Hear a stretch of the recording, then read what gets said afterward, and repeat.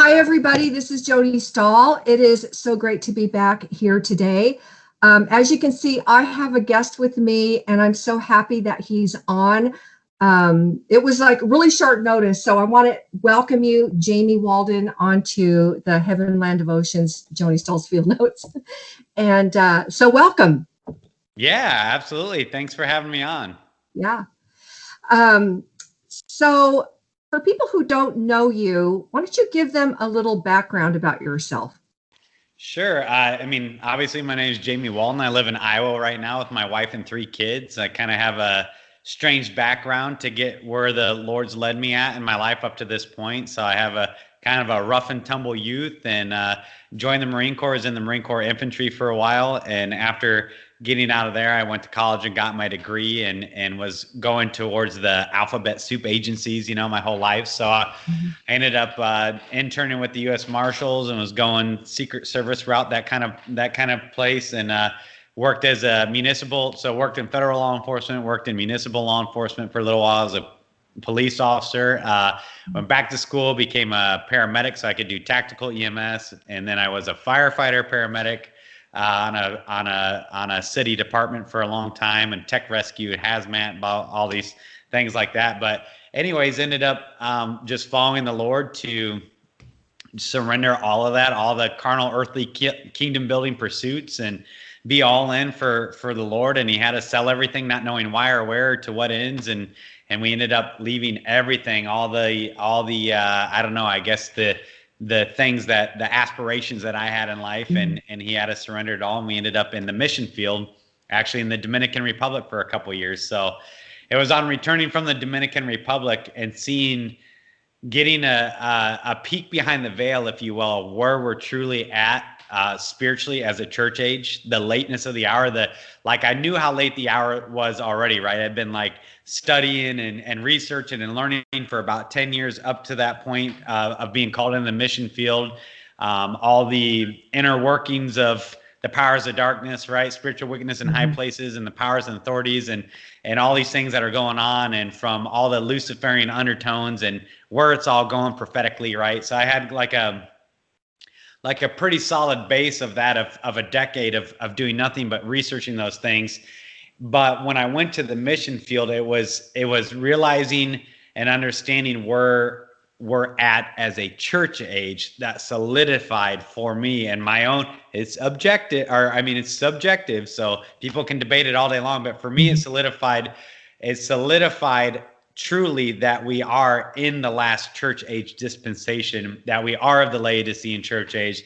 Not only are we the Laodicean church age, we're at the very end of it.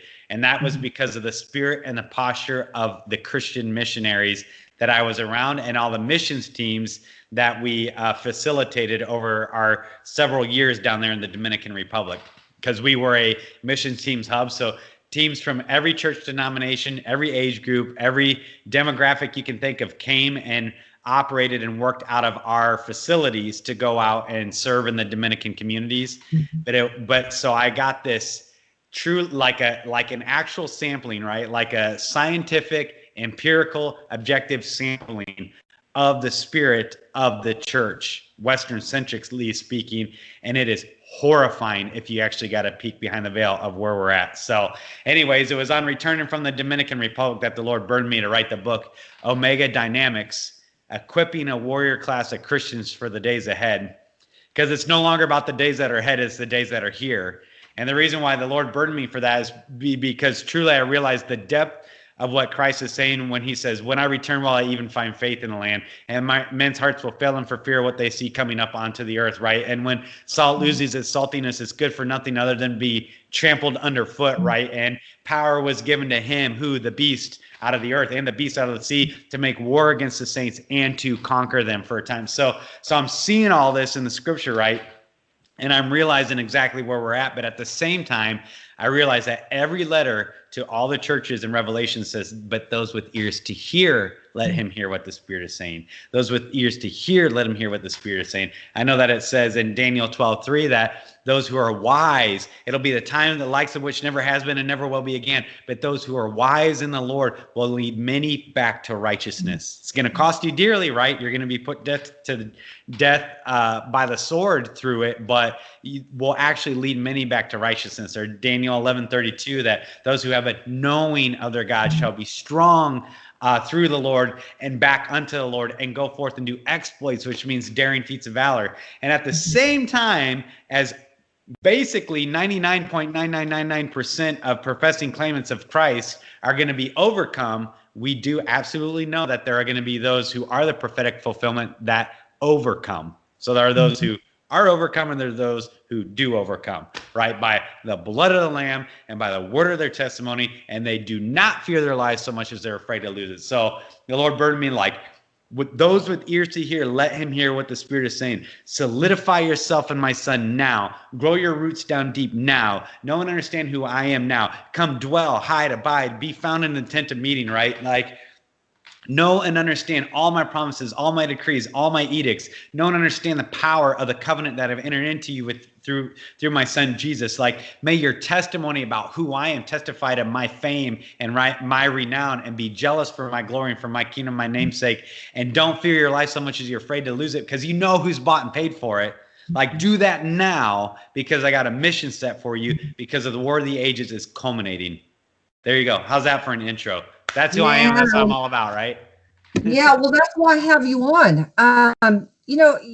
One thing I want to say about missions, I've never been a missionary, but like I have like dove into mission biographies, all the good ones like C.T. Studd, of course, the Hudson Taylor, Amy Carmichael. Sure. Yeah. And the reason why I love missions is because it's the now Christian. It's what is he doing now? It's, you know what I'm saying? It's like you have to be so in.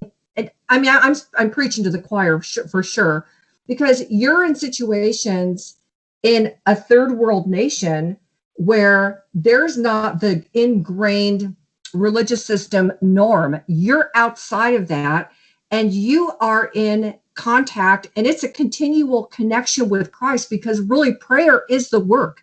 It goes before the work. So that would tell me that you're a man that prays. Would I be correct? Like, you have definitely a prayer life. Oh yeah, absolutely. Yeah. But so that's absolutely true of the missionaries of old. And obviously there's always going to be faithful, vibrant, like men and women of God out there doing the work. But unfortunately, where I became so disheartened and disenchanted and realizing the lateness of the hour was the spirit and posture of all the short-term missions teams, right? That churches always want to come down for a week or two or whatever and have their third world country kind of Disneyland experience where they can take selfies with poor people and then use the name of Christ Jesus in vain to vaingloriously promote themselves about how amazing of do-gooders they are, right? That's what I bore witness to. We had a different team down every week, almost every week, for the 2 years straight that I was in the mission field down there. So you're talking, we'll say 100 teams, right? 90 to 100 different churches. I'm talking from youth groups to college age, to sports groups, to women's groups, to men's groups, to church groups, across every denomination. There was one church in 2 years out of 100 churches coming down to the Dominican Republic that I heard use the name of Jesus. Wow. One. There, I had to lead their devotions a lot of the mornings. I had to do the whatever, because I was, I worked for this mission organization down there. It was horrific. Not to mention, in general, this is a generality, the posture of 95% of the other missionaries that I was serving with full time down there is the same thing. It was carnal. It had nothing to do with the Lord, had nothing to do with the word, had nothing to do with the fear of the Lord. It was all about them all the time, and they were using the name of Christ Jesus in vain to justify feeding their flesh in whatever way they could possibly figure out how to feed their flesh. From infidelities and affairs to narcissism to vainglory to greed and money upon money upon money. Everything was always driven about money in this mission organization, and to to religiosity and false pretense. I mean, it was horrifying. It was absolutely horrifying. I'm going, whoa, Lord, what in the world's going on? You know, I guess I was under the faulty assumption, which David prays, you know, keep back your servant from the sin of presumption. Let it not have dominion over me. I had presumption, you know, I was very presumptuous that those who would be in the mission field, probably the Lord had done some cool work in their life up to that point, right? There'd been some reduction and some crushing and like dying to self, like something would have, the Lord must have been stirring something to even draw them out from, you know, the comfortableness of the American paradigm or the American reality to get them to that point to even be willing to go into the mission field and to sacrificially have to humble themselves and raise support and do all these things, right? Like I was under that presumption, and it was the complete polar opposite. I saw women down there turn into openly professing lesbians while they're in the mission field with one another. I saw infidelity. I saw doctrinal errors that like you can't even put words to.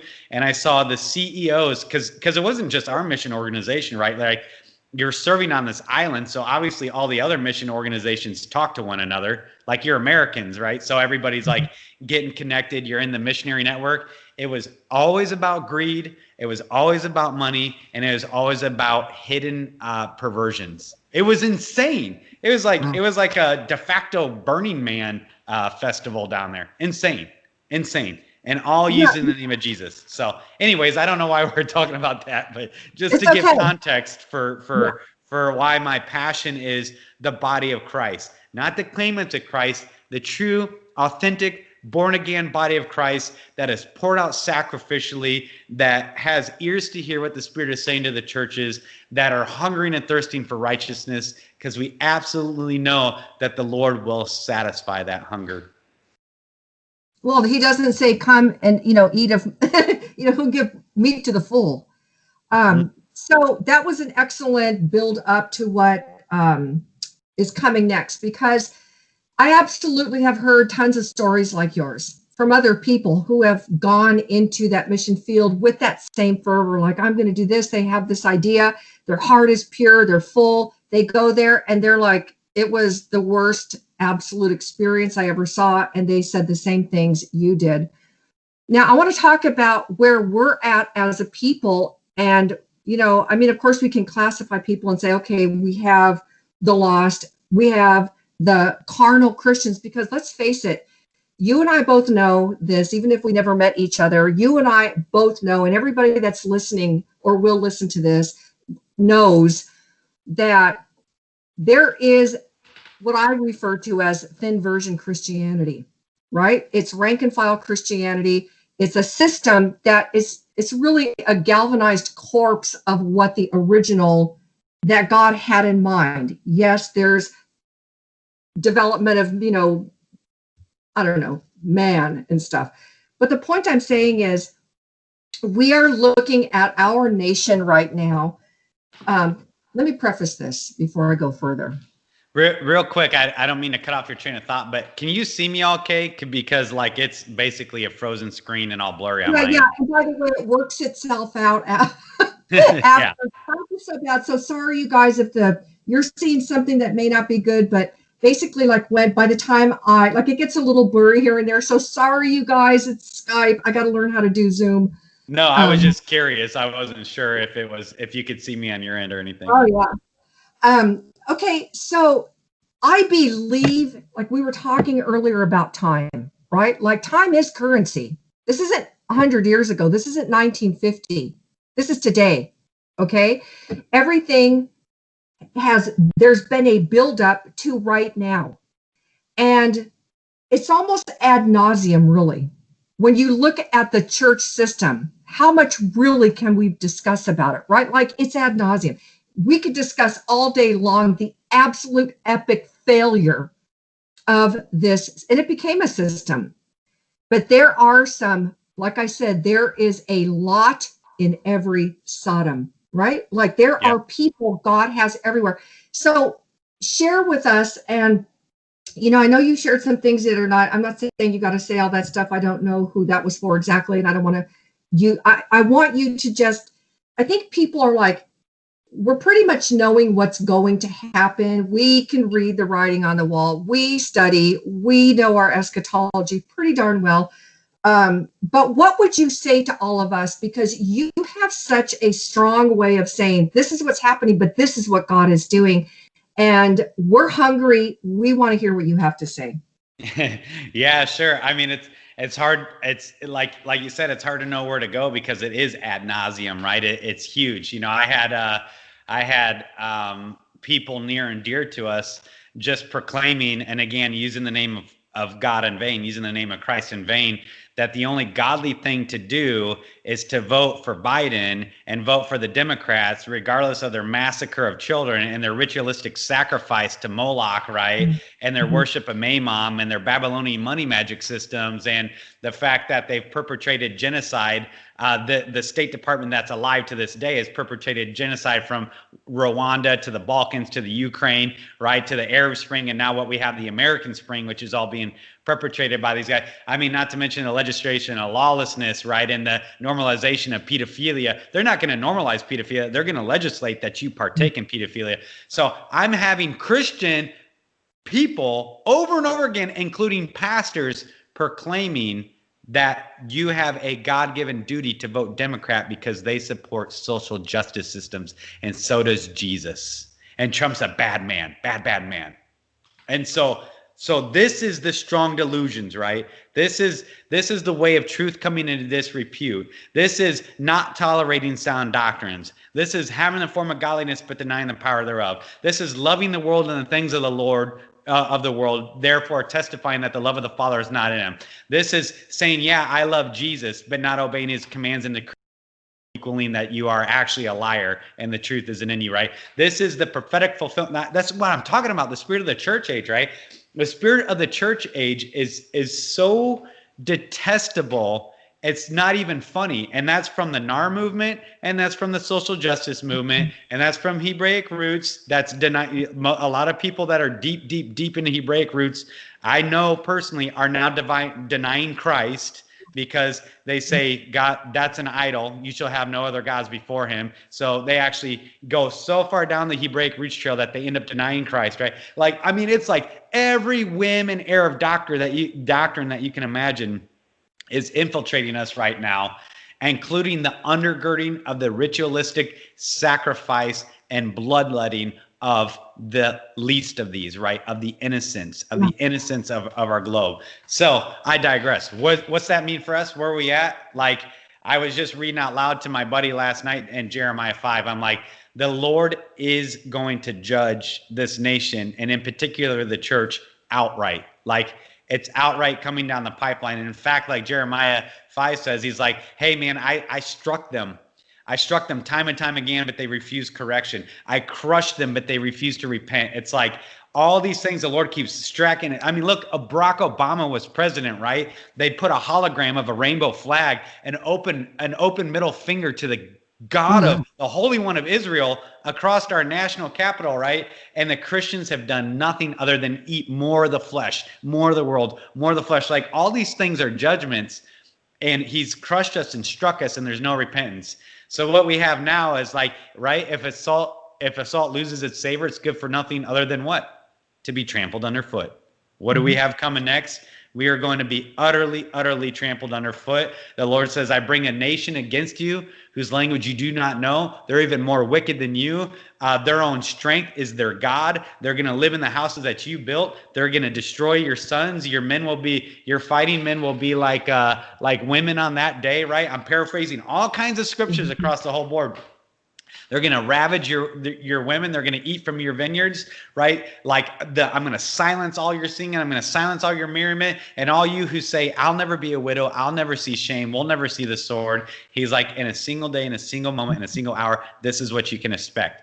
So what does that mean for us, right? So that's what I am assuring you is I'm assuring you that that's what's next, because that's what God's laid out for every wicked nation. And by the way, my background is in history, like my degree's in history, as well as law enforcement, doing all the other cool guy stuff. Comparative history, there has never been a nation as wicked as the United States of America. I've done comparative history. We make Rome at the peak of its licentiousness look like a moral bastion compared to what we are as the United States of America. The American Christians have no clue what's coming next because they don't want it, right? They say, this is again scriptural, Isaiah 30, prophesy illusions, tell us pleasant things, get off the way, just do not confront me with the Holy One of Israel. That's the church saying that. That's the church who says we're wealthy and in need of nothing. We're crushing it for Jesus. Look at how affluent the church is. Look at our influence. Look at our satellite campuses. Look at how we vaingloriously can simulcast our face everywhere. Look at our mega ministries, right? And our mega churches. We're wealthy and in need of nothing. And yet God says, no, you're actually wretched. You're pitiful, you're poor, blind, and naked. I'm going to violently vomit you out of my mouth. And I'm counseling you, you better repent and start purchasing things from me, right? And like he says in another letter to a church, he says, you better repent, but if you don't, I myself am coming to make war against you.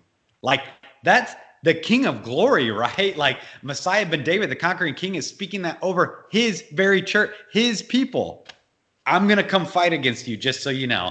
And it's like Paul wrote in the epistles, like, look, if judgment begins in the house of the Lord, and if the Lord is dealing with his church first and foremost, right, to purify, to sanctify, to refine, to do business with, to judge, how much worse for the unbelieving world? Like, this is what's going down, right?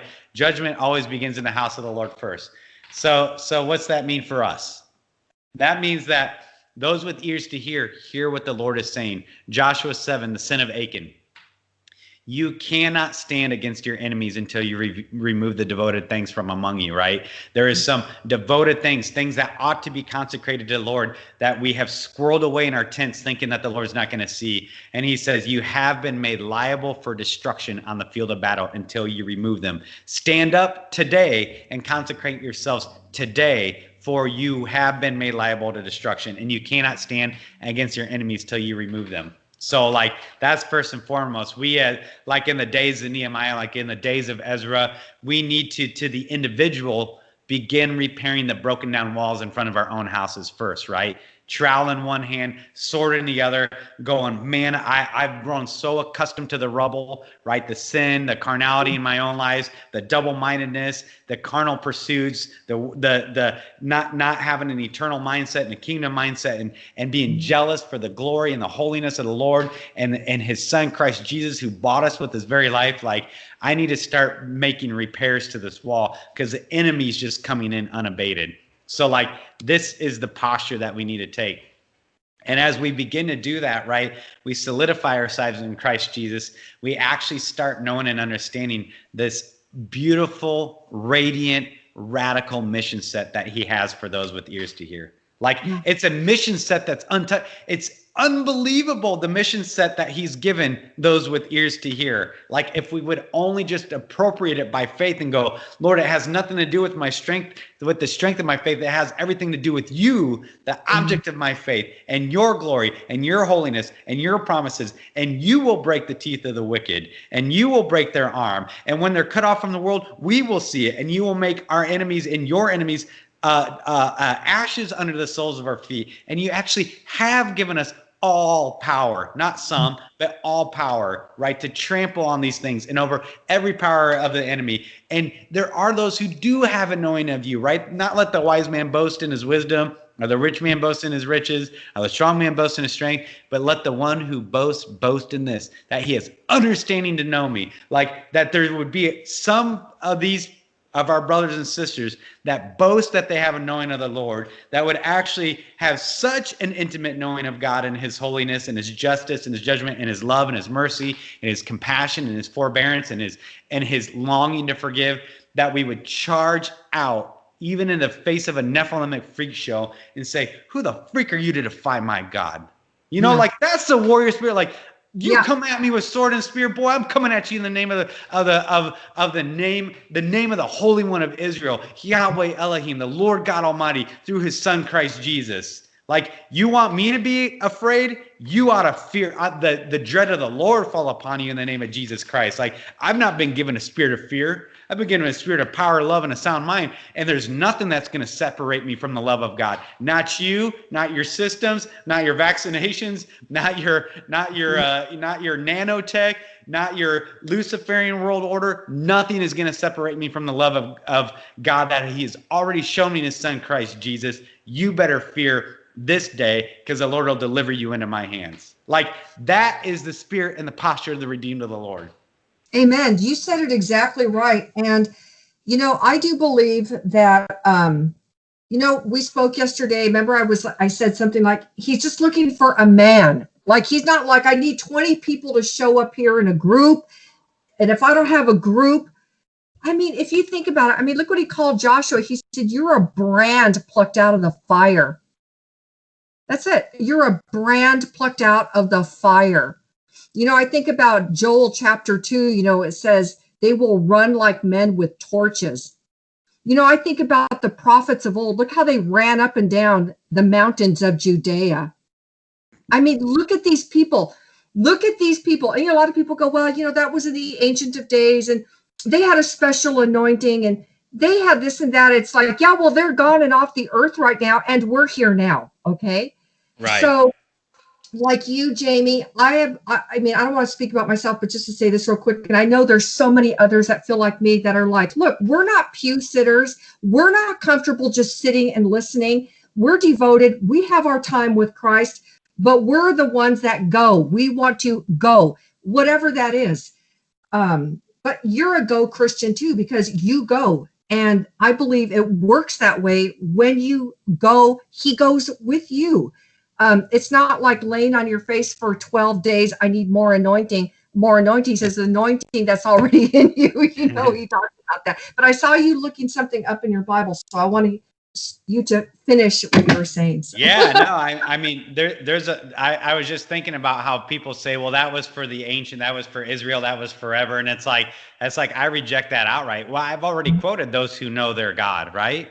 Well, go forth. They'll go forth, right? So like I say all the time, the time of shutting yourself in your prayer closet, waiting for the wrath of God to pass you by, that's over. Yeah. Look at the red letter words of Jesus Christ, right? Luke 21.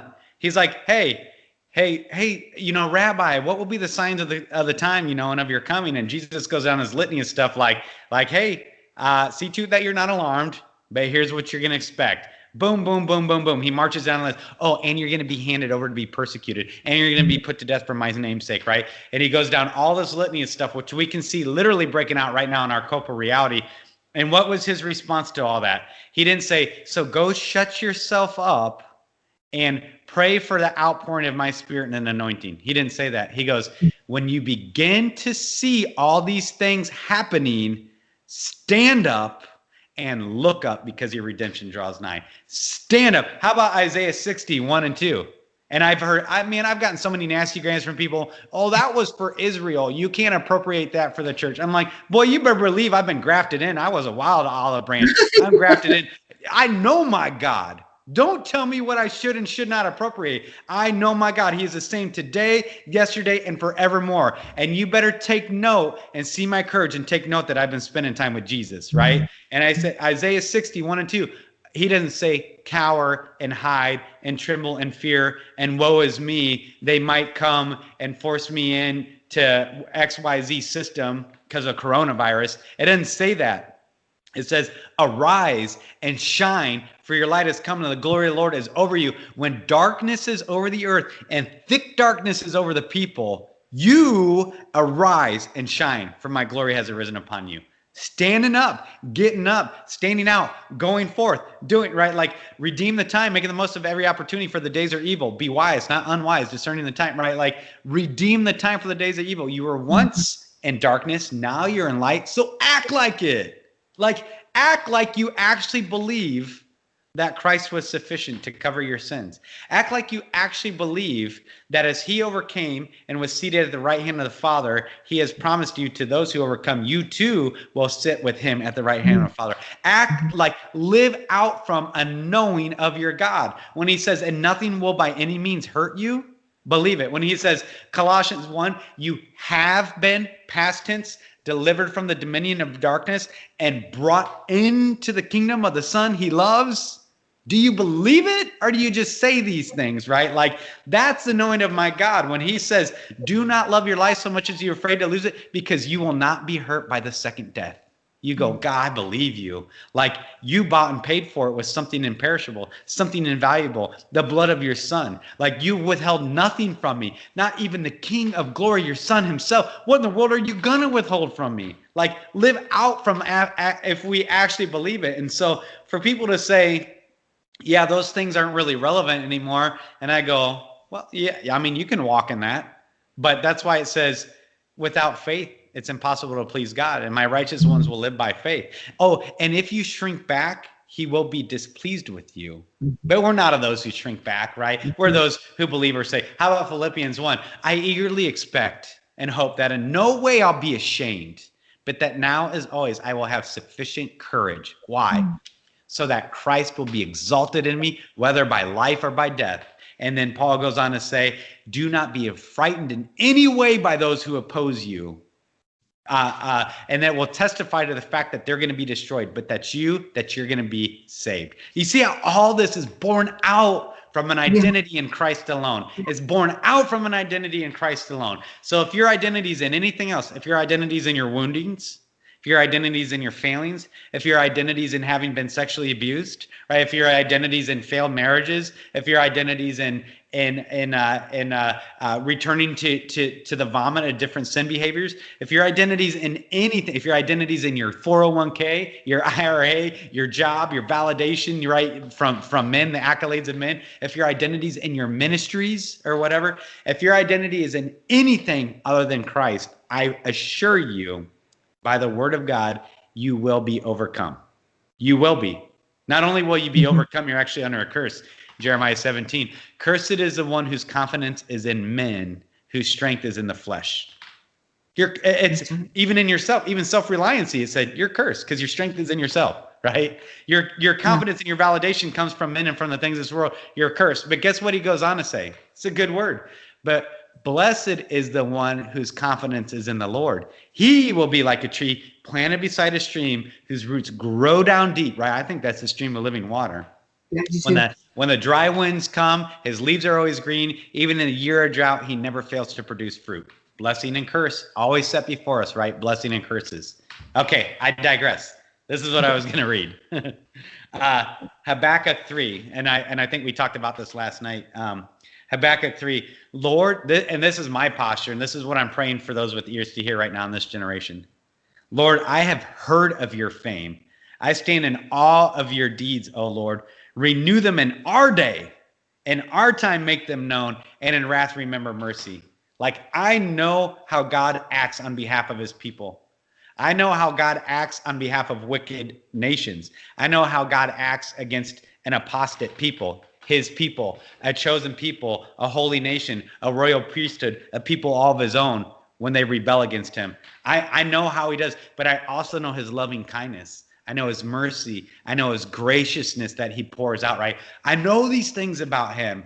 And I know that he can literally throw confusion into the camp of the Philistines and rout them just by me worshiping, right? Second Chronicles 20 with Jehoshaphat. I know that me and 300 dudes and brothers and sisters could show up and watch the Lord go before us and give us the victory and rout an enemy. I know he can deliver Nephilimic superstructures and put his dread on the people before I even enter into an area. I know that that's what he does. I know the power of his spirit in the church of Acts when the church was just burgeoning and testifying to what Christ had just done and what he had taught them, how it spread throughout the whole earth and flipped upside down. So I say, Lord, I've heard of your fame. I stand in awe of your deeds. Renew them in my day, and our time make it known, and in your wrath remember mercy, because I know who he is, right? You know, I want to ask you a question about something, because you have missionary experience and you've been abroad into Islamic nations. Last year, Dalton Thomas put out and Joel Richardson put out a film called Sheep Among Wolves. Did you ever get a chance to see that? No, I haven't. Oh man, you need to watch it. It's potent. It's 2 parts, but my second part's my favorite. And it was so powerfully done because what it was about is that Iran happens to be the fastest growing Christian nation, like fastest growing Christians. Yeah, it is. Yep. Same with Afghanistan. And it said that, I mean, you watch it on your own time. I don't want to completely talk about it, but there's something happening over there. And it's absolutely notable. 55% of it is comprised of women. You know, they are fearless because they live every day of their life. You know this more than I because you spent time over there. But they live all their life, even being good Muslims, that they could die at any time for any given reason, right? Yeah. So they're like, well, we're dead already because that's how they've been ingrained to live. There is a power happening in them. And what I saw was God, like Dalton Thomas put it, he said, what God is doing right now is he is striking a blow to dead religion. So Amen. How would you? Amen. Absolutely. That's what's going on in our nation right now. And that's why it doesn't bother me. I praise God. He's sifting. Like finally, I'm beginning to be able to rightly discern who's a brother or sister and who's not. Because everybody's been playing Christian, right? I mean, the people I'm not talking about the people outside of it. We're not to judge those outside of the church, right? We're to judge those inside the church. We're not to judge. I'm talking about the ones that I've been in church with for 15 years, right? That you're in Bible studies and home groups and you go to fellowship gatherings and things like that together. Like this, all this coronavirus, social justice, neo-paganism, that they're eating the apple. So like the church is totally like Eve, right? What's it say about the apple? She saw that it was good and pleasurable and acceptable or something to the eye. Like there's like 3 things that it says that she noticed about the fruit. And it was all because it was going to satisfy her flesh. On 3 different levels, it was going to satisfy her flesh.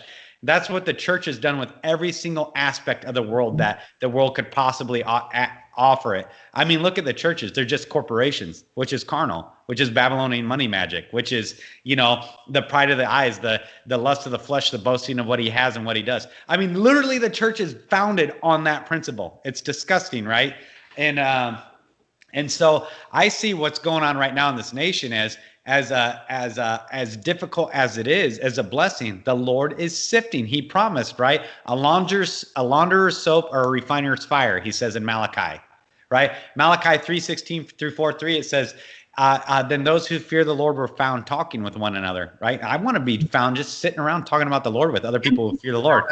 Yeah, and he's like, and the Lord heard, and the Lord listened, and a scroll of remembrance was written in his presence concerning those who revered him and those who feared him. And he says, they will make up my treasured possession in that day, in the day of the Lord, right? And he says, and I will honor them just as a man honors the son who serves him.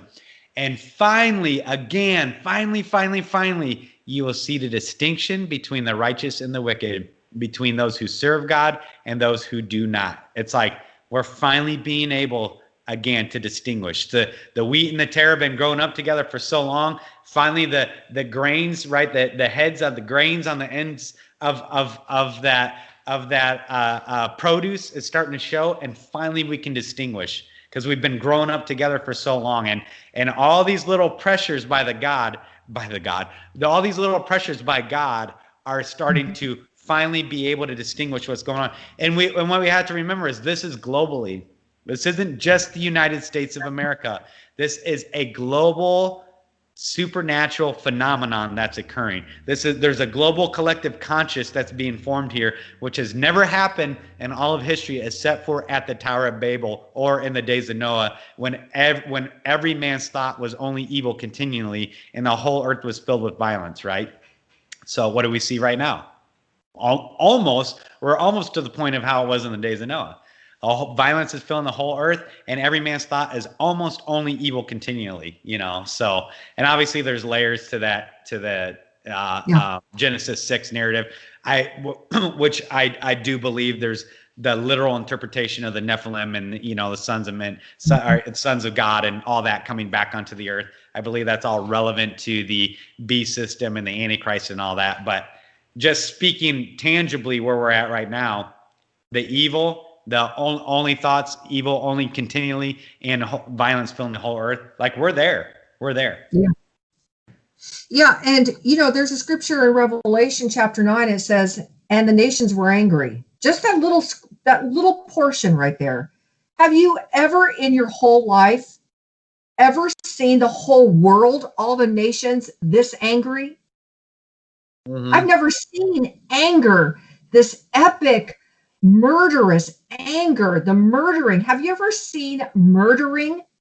No. Murdering is like it's off the charts. Murdering. Yeah, it is. It's murder. I mean, and that's what's interesting about, which I don't believe the seals have been broken. That's fine if people do. I don't either. I mean, I don't think the seals have been broken yet in Revelation, but remember when the red horse rides, he's given power to take peace from the earth, to literally remove. See, there's still semblance of peace, right? Because you and I are talking right now.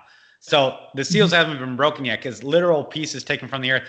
And it says, and people go out and slaughter one another. Like this is the crescendo, right? This is the building, for lack of a better word, this is terraforming all this violence, all this hatred, all this murder, all this dissension.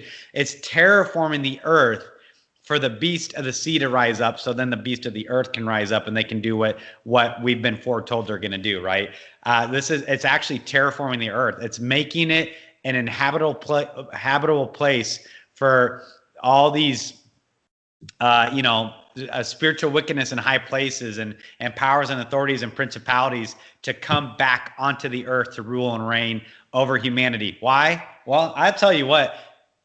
My opinion is that it's all centered on the church. That's why. And the reason why I say that is because it says the man of lawlessness, the man of sin himself, the very embodiment of lawlessness, cannot come onto the scene until the great apostasy occurs first. The great falling away, the formal revolt or defection from the faith occurs first.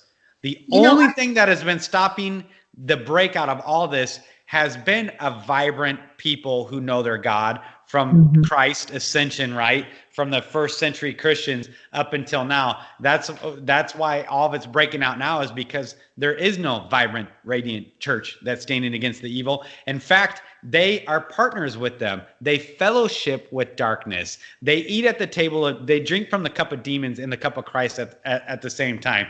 They have lawlessness and righteousness think they can fellowship. The Southern Baptist Convention and the Gospel Coalition and the social justice movement. The church is undergirding lawlessness. They're in fellowship with them. So the great apostasy is well underway, which again is terraforming the earth for what we're going to see next, which is slaughter. Wholesale slaughter, over and violence and wickedness without restraint. I'm going to ask you this question, and I want your thoughts on this. My thought on this, and I'll make it brief because I want your thoughts on it, is everybody's looking for this grand shore to shore, north, south, east, west, everybody fall on their face and prostrate themselves in repentance. I do not see that happening. I don't ever see that happening because there's nowhere written in the word that this nation needs to repent. It's like this nation is past the point of repentance. I do believe people individually will come to the knowledge of Jesus Christ and they will repent. Can we do the Ezra, the Nehemiah, the Daniel, all three all of those are chapter 9s of the prayer, Lord, praying over the sins of the nation. Yeah. God has a plan. He has a redemption plan. He has a time.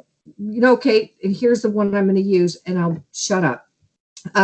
Remember, Jesus says, for the gospel must be preached unto all nations, and then come at the end. The then is the operative word, right? Because we know that all the way through the millennial reign, people still have to be born again. Yeah.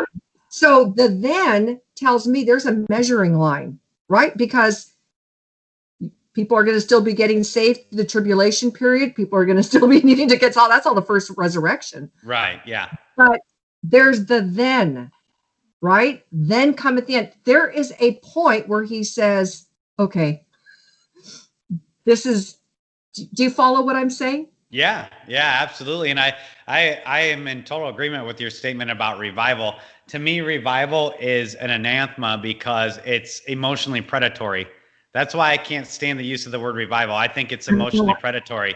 It's specifically designed to give you a warm fuzzy, right? To make you and even and I'm not saying this to be offensive. So please, listeners, like, use it in context. Even the use of the word remnant it's emotionally predatory, because more often than not, the word remnant is being used to self-glorify and say, I'm in a special class, and it's to look down your nose and religiosity and self-righteousness at other people. It's not being used in its proper context. The Lord determines who the remnant is, right? And generally that remnant's going to suffer greatly. Remember, it was the remnant that God led in captivity into Babylon. It was those who had been faithful. He actually had a conquering army come, put them in fetters, rusted fetters, and lead them into a pagan nation under bondage. That was his favor, so that all those who were left in Jerusalem, he could obliterate outright. So you got to understand what you're using when you're using the word remnant. It gets used again in a lot of the name it, claim it, blab it, grab it, kind of the New Apostolic Reformation language as an emotionally predatory thing. Let's just deal with it the way the Lord deals with it. Same thing with the revival. You can't revive something that's dead. The church is dead. So the church needs a resurrection. The resurrection is a person. It's the person of Jesus Christ. To revive something means that there's still life left in it, right? Remember God, our Christ Jesus, actually already spoke over the Laodicean church age, the last church age, that they're neither hot nor cold, so they're not good for anything other than to be spit out my mouth. Like, there's nothing in them that I can use, so I just spit them out.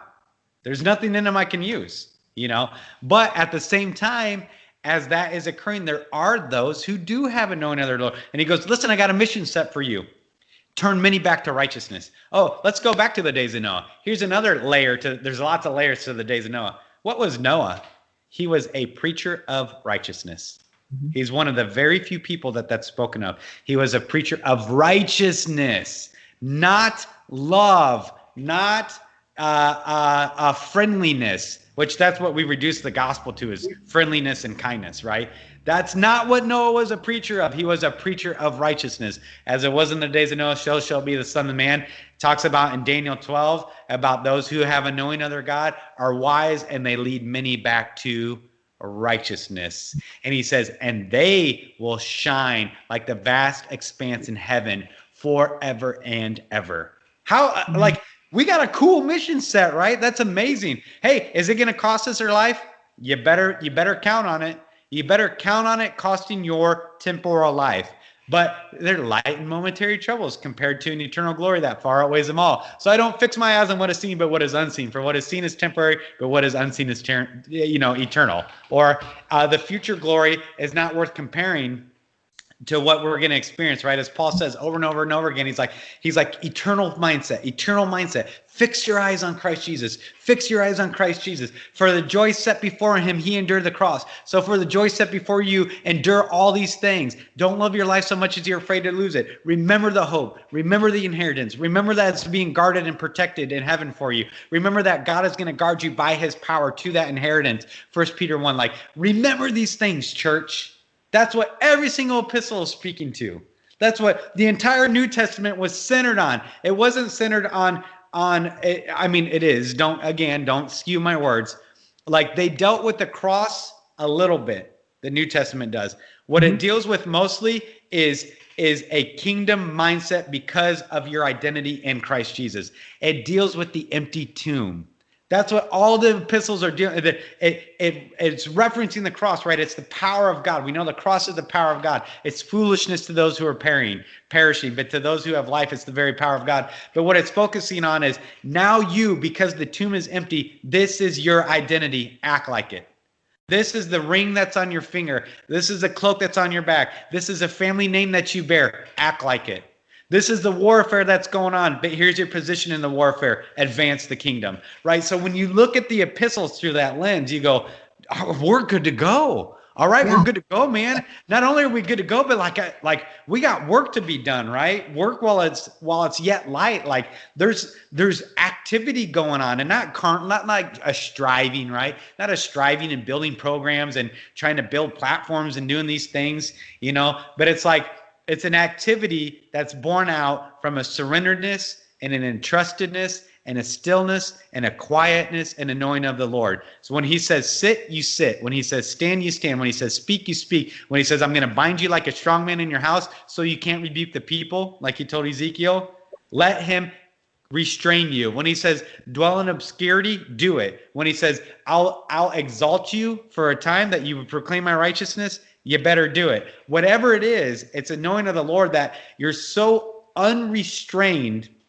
in obedience to him, out from a deep, guttural, authentic love for him, because he first loved you, that you're like, Lord, take it all. I don't know what to do. I'm not wise. You are. I'm not strong, God. You are.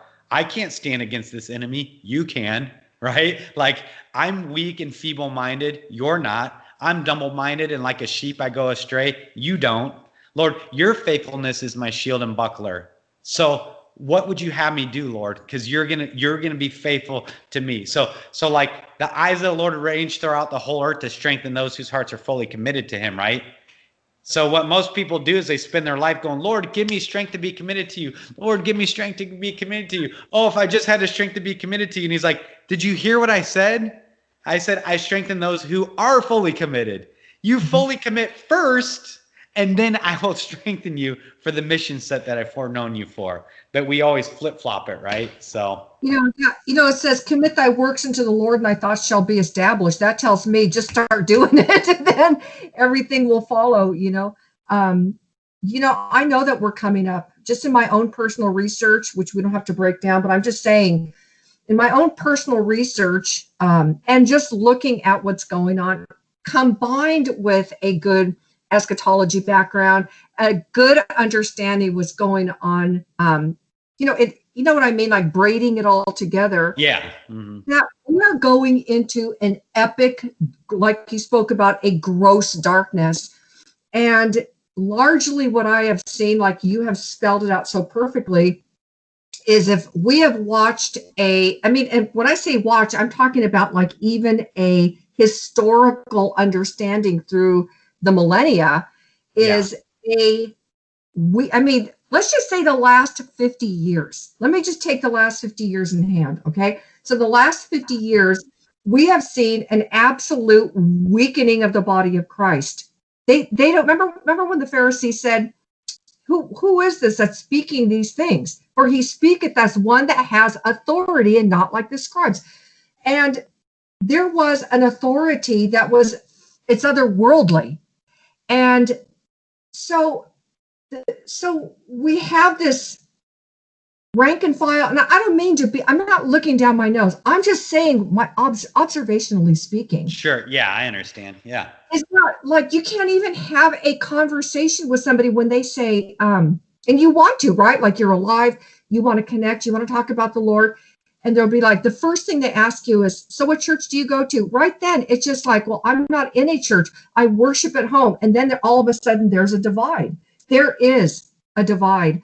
And so we see the masses over here that say, well, I'm in a church, therefore, and then there's those of us, which was called, it really was a great exodus, Jamie, over the last 10 years of people saying, and they're all powerful, mature Christians, okay, that said, we've tried to hang on.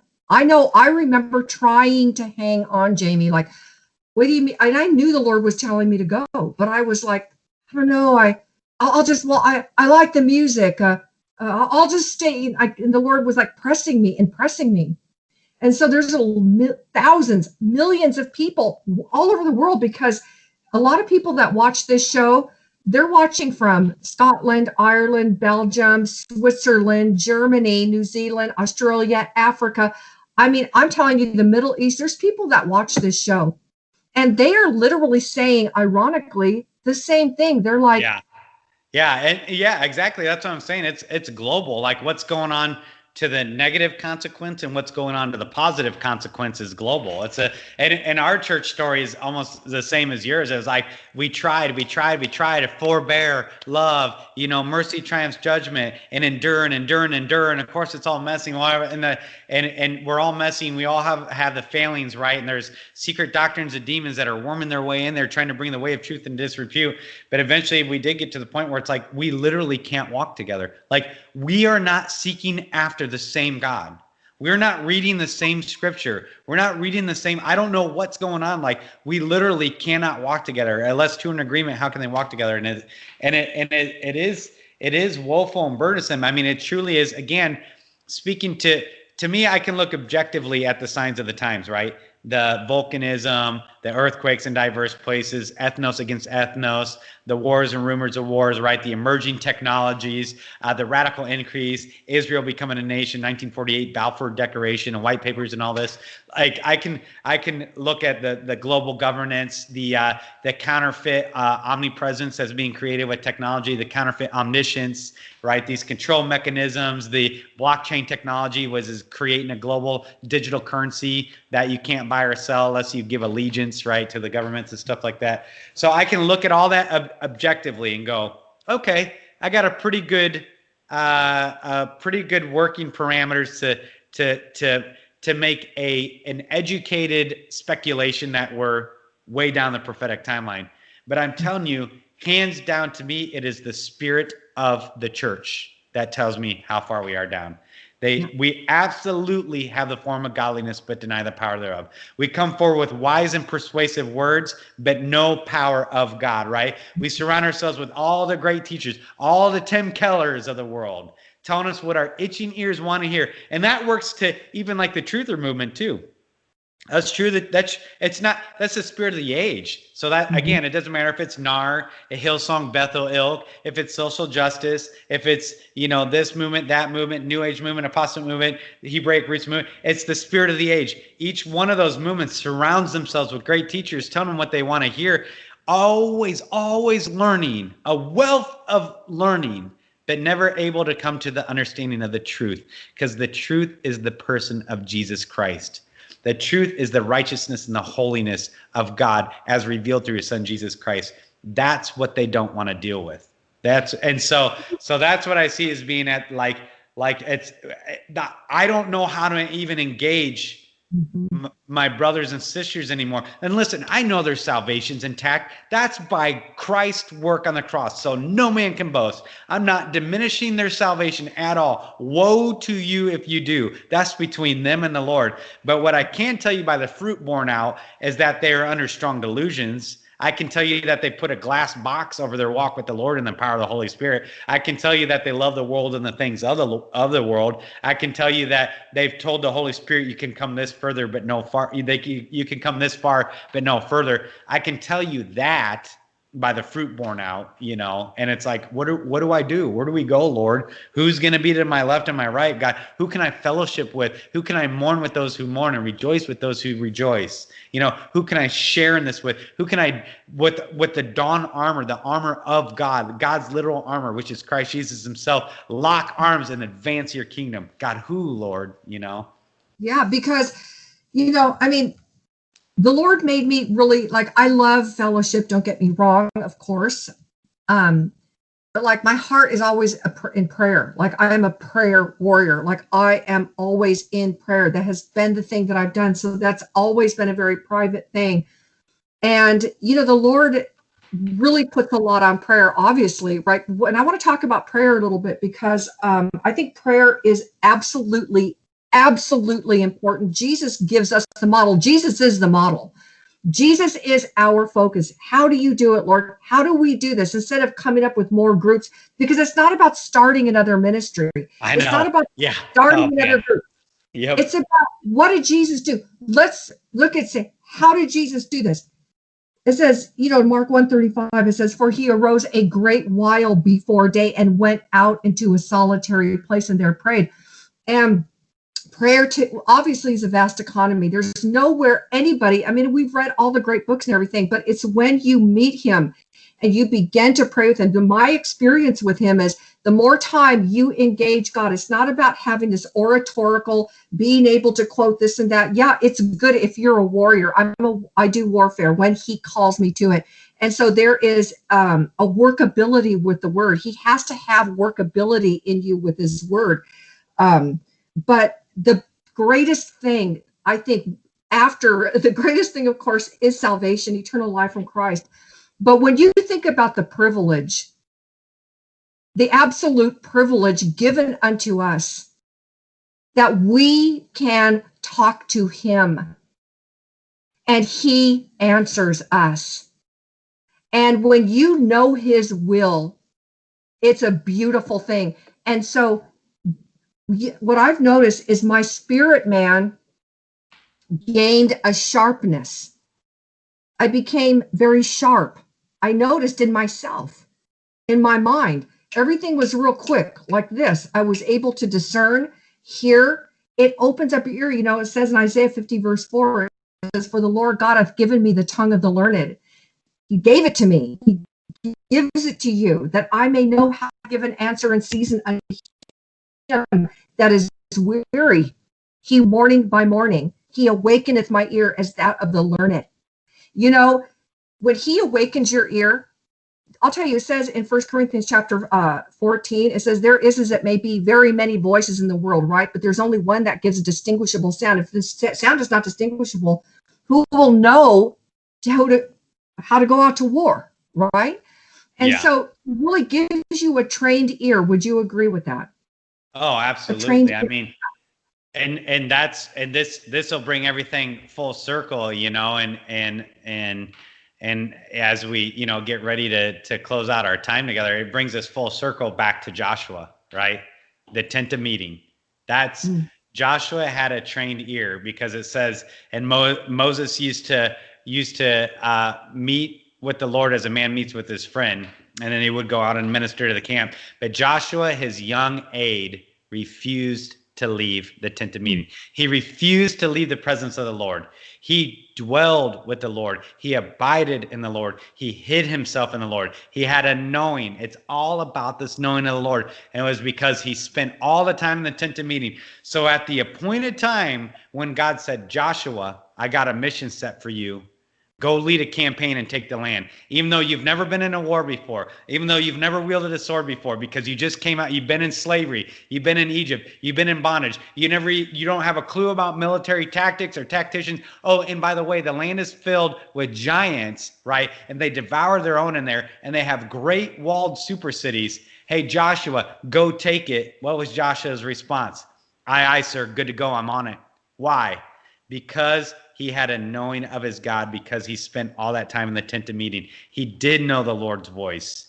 It was sharp. He knew who God was. He knew that it didn't have anything to do with his ability or his strength or his studliness or his youth or his strength or his acumen. He knew that it had everything to do with the Lord God Almighty, the Holy One of Israel. He knew that everything was about the object of his faith. Had nothing to do with the strength of his faith. And he said, good to go, sir, I'm on it. And it's like, that's exactly what those who do have ears to hear need to grow in an understanding and a knowledge of. We need to spend the time in the Lord's presence, spend that time in prayer, discern his voice. I'm telling you, people go, I say, oh, the Lord said, or the Lord told, or the Lord whatever. And I get so mocked and scoffed all the time. It's like, whatever, okay, that's fine. He actually speaks with me as a man does speak with his friend. It's amazing. It's right. I don't know. It's beyond comprehension. I cannot believe that the veil has been torn and that I now can boldly and confidently enter into the throne room of grace, and I can seek the Lord an ever-present help in a time of need, and that I can ask of him and I can pray to him and petition him and intercede and do these things, excuse me, and have this intimacy with the Lord. It's like, I can't believe it. All I say is thank you, God. Praise the Lord. But I say all that to say that, and I'm sure you could testify to this as well, it is unbelievable how still and how small his voice is. It's like, it takes that reduction. It takes the time. It takes the dwelling and the hiding and the abiding. It takes the communing and the refusal to leave the tent of meeting. It takes purging the flesh, flesh and confession and repentance and worship and these things to break down all those barriers that we build up to hear that still small voice. And when he speaks and as he trains you to hear what's his voice and not your flesh and not the enemy, you'll be undone by how intimate he wants to speak with all of us. Like it's just awesome. It's awesome. It leaves nothing to guess, you know? And so absolutely it's all about prayer. Okay, so in closing, I'm going to let you encourage. There's a lot of people that watch us that are, I mean, you know, come on, they're in every situation. There's tons of people that you know, they don't go to church. Some very few do that watch this. Most don't. So you know, they're like, well, we want to be ready. There's older people that watch this that always write to me and say, but what can we do? We're old.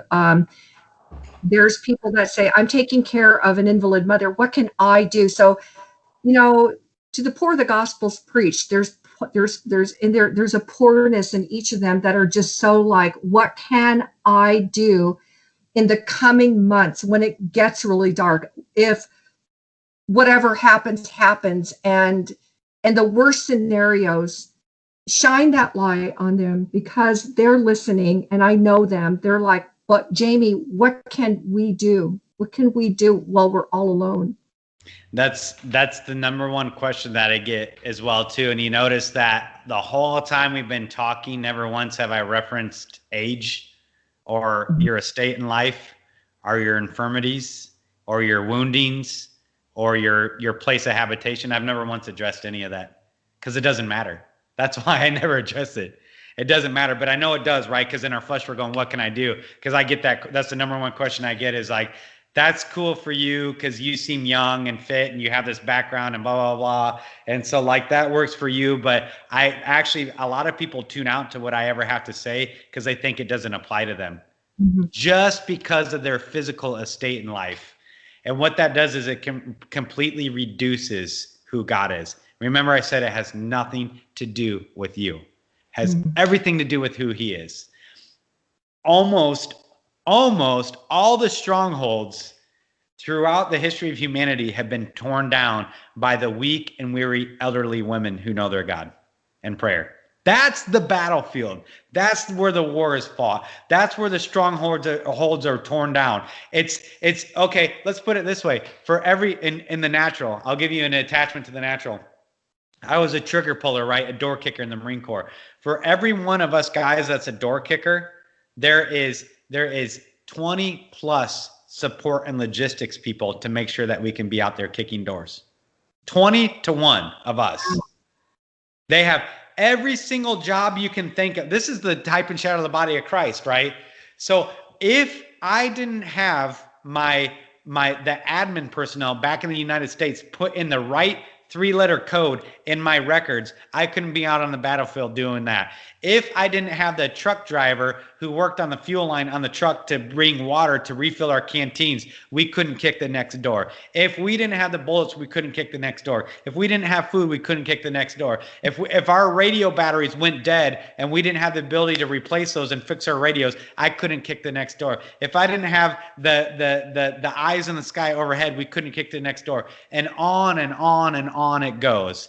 If we didn't have the letters being written to us by the little old ladies with the care packages of beef jerky and dip and candy and other things being sent to us over there, we would lose morale and we couldn't continue to kick the next door. You see what I'm saying?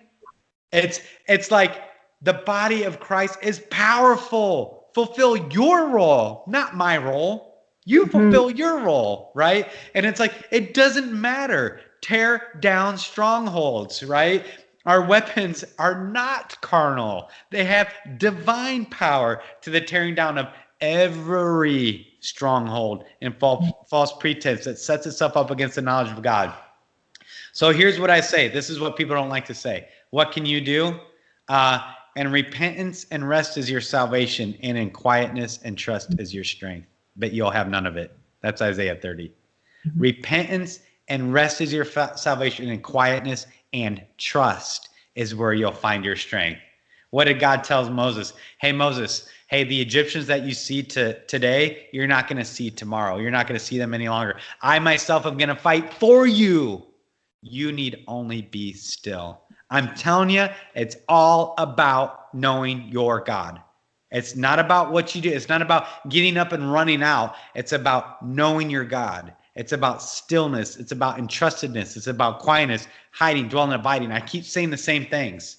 So whenever your flesh gets stirred and you go, but what should I be doing? What should I be doing? What should I be doing? Say, be still, my soul. Be still, my heart. Command your faculties like David teaches us. Command your faculties. Be still and know that God loves you and he's good and he sees you and he hears you. Still your soul. Come under the mighty hand of the Lord. Humble yourself under the mighty hand of the Lord. And at the appointed time, he will lift you up. If he's got a physical mission set for you, you're not going to miss it. But maybe his mission set for you is to love that invalid mother or father, to provide for them and to be that source of comfort and security when nobody else is around there. Maybe his only mission set for you as men is get off your carnal earthly kingdom pursuits and love your wife and lead your children like the high priest of your household.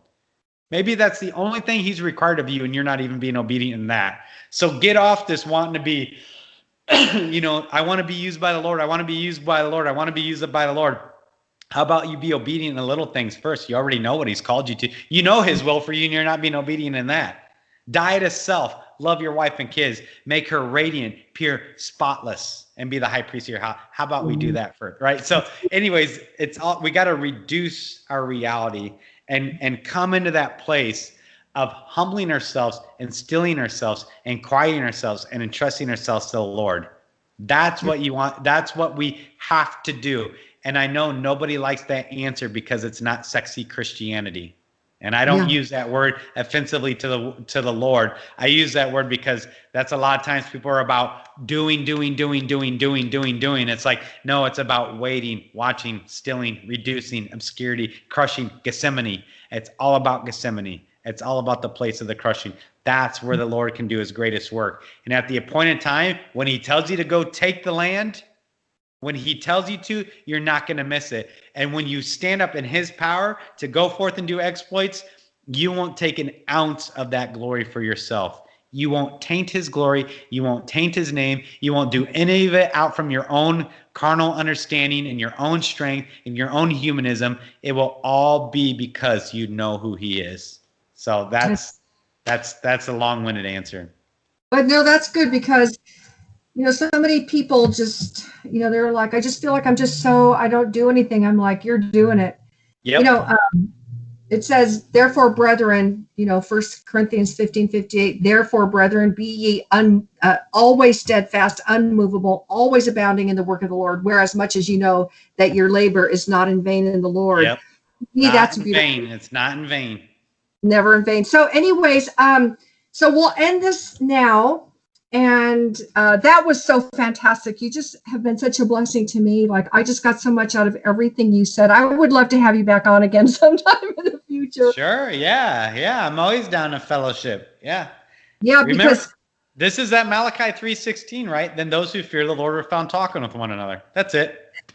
Exactly. That's what this is. In fact, it's Joni Stahl's Field Notes, but when I have somebody on, I call it the Koinonia Hour because it's, the koinonia, that's how I want it.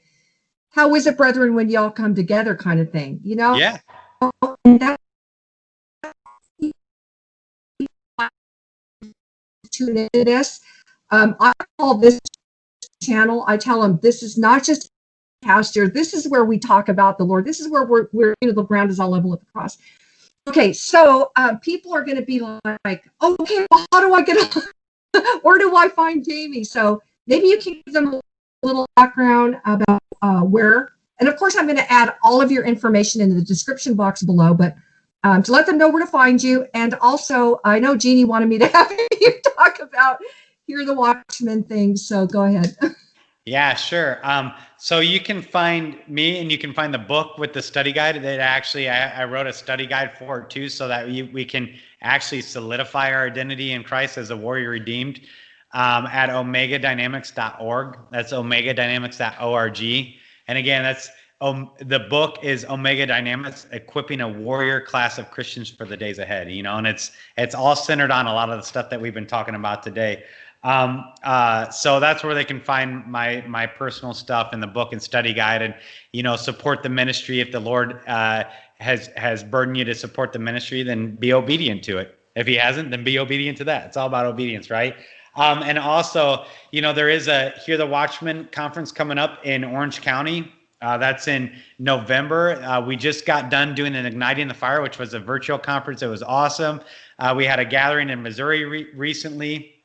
I do stuff with Mike and Jeannie as well too, as far as practical physical preparedness type stuff, just because of my skill set. I do tactical training and emergency family preparedness training and stuff like that. Apart from preaching and teaching, I also do that as well too, just because that's what the Lord's equipped me to be able to offer the body. So we do offer that as well too. But yeah, there's a Hear the Watchman conference coming up in Orange County. It's going to be awesome. Amazing speakers. We're going to be gathering together. No stinking mask, right? No fear. It's not for us to fear men rather than God, right? We are not going to forsake the gathering of the saints, even more so as we see the day of the Lord approaching. So you can go to Hear the Watchman, their website, and find out all the information on that. And we're going to just continue to advance the kingdom. Like nothing's changed. Have you noticed that? For those who are actually authentic born again believers, nothing's changed. I know. I'm not shaken. I don't fear. This is Psalm 112, right? We're not shaken. We have no fear of bad news. Even in darkness, light shines for the upright in heart. We have no fear. Our hearts are secure. We have no fear. We trust in the Lord. That's Psalm 112, right? Like nothing's changed. Our church hasn't shuttered its doors. We haven't stopped gathering together. Our hearts aren't burdened with dissipations. Nothing's changed. For those who are authentically seeking and hungering and thirsting for more of the Lord, nothing's changed. So nothing will change for us, even as we advance the kingdom and we find opportunities to gather, to strengthen and equip one another, and do what we do as a body of Christ. Nothing's changing. Thank you so much for being on the show. I know I'm speaking for everybody already, that we all thank you so much. I know everybody that watches this is going to be like, oh, we really loved it. And I don't say that, of course, you're not a man to be flattered. I'm not a flatterer. But I do know the people that listen to this, and they're going to just be really edified by this word, and the word always edifies. Praise God. It does. It's the word, right? That's how I'm like, it's just a word. What are we talking about? The word. Like, we haven't offered really any opinions. And if we do, we say, I think. It's just the word, and it's awesome, and it's not going to return void. And when all this burns up, because it's going to, all the elements are going to burn. Heaven and earth will pass away, but my words will never pass away. That's why it's so awesome that it's all about the word. We, according to his promise, do look for a kingdom, right? We look for new heavens and a new earth wherein dwelleth righteousness. Amen. Can't wait. Can't wait. All right. Well, listen, God bless you. Thank you so much. And sometimes when I hit the stop recording, it may be where I never see you on this film again. So just in case, have a great day. But when I hit stop recording and I see you, then maybe I'll see you. All right. Thank you, sister. Thanks for having me on. Amen. God bless.